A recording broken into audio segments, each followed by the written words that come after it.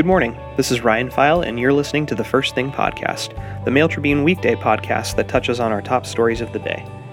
You can listen to past episodes of this podcast on our website, mailtribune.com, or on the SoundCloud, Apple Podcasts, and Stitcher apps. It's Monday, June 4th, 2018. First up, Oregon State Police investigators are asking for clues in a rural Josephine County fatal crash early Saturday morning, in which an unknown driver struck a couple near Cave Junction who'd apparently had an argument at the side of the road.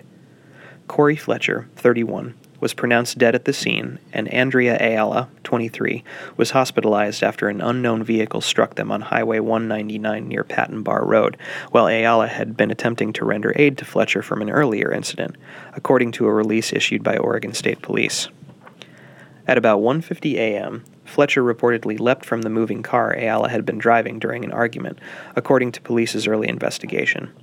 Ayala ran to a home nearby to call for medical aid. When she returned, Fletcher was alert. While Ayala was helping Fletcher back into their vehicle, an unknown vehicle headed north on Highway 199 reportedly struck both Ayala and Fletcher. The vehicle reportedly, quote, stopped momentarily, according to OSP, then continued north on the highway toward Cave Junction. The crash investigation closed Highway 199 for approximately 5 hours, according to OSP. Illinois Valley Fire and the Oregon Department of Transportation assisted police with the crash. Anyone with information regarding the crash or events that led up to it are asked to call OSP's Southern Command Center at 541-474-3174 and reference case number 18-201309.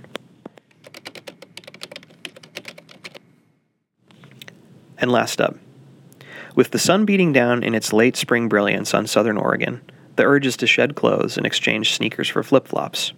If that's the case, the data miners at one of the region's largest health insurers want you to think twice before exposing yourself to the sun's ultraviolet rays. The Blue Cross Blue Shielded Association's Health of America report indicates melanoma diagnosis rates are rising along with the temperature. Data compiled from insurance claims over a 4-year period show Jackson County residents, reported as the Medford-Ashland area, have a higher rate of melanoma diagnoses than the national average. The 6.6% increase here exceeds the national average of 4.3% and is higher than the major population centers of the Willamette Valley.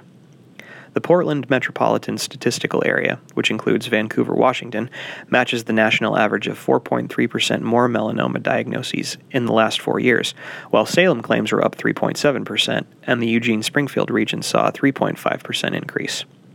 Skin cancer is the most common cancer in the United States, according to the American Academy of Dermatology, with nearly 9,500 people diagnosed with it every day. In 2013, 237,000 BCBS members within a sample of 41 million people were diagnosed with melanoma, compared to 257,000 in 2016.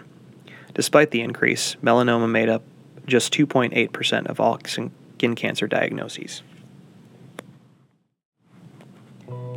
And that's it for today. Be sure to check out full versions of these stories at our website, mailtribune.com.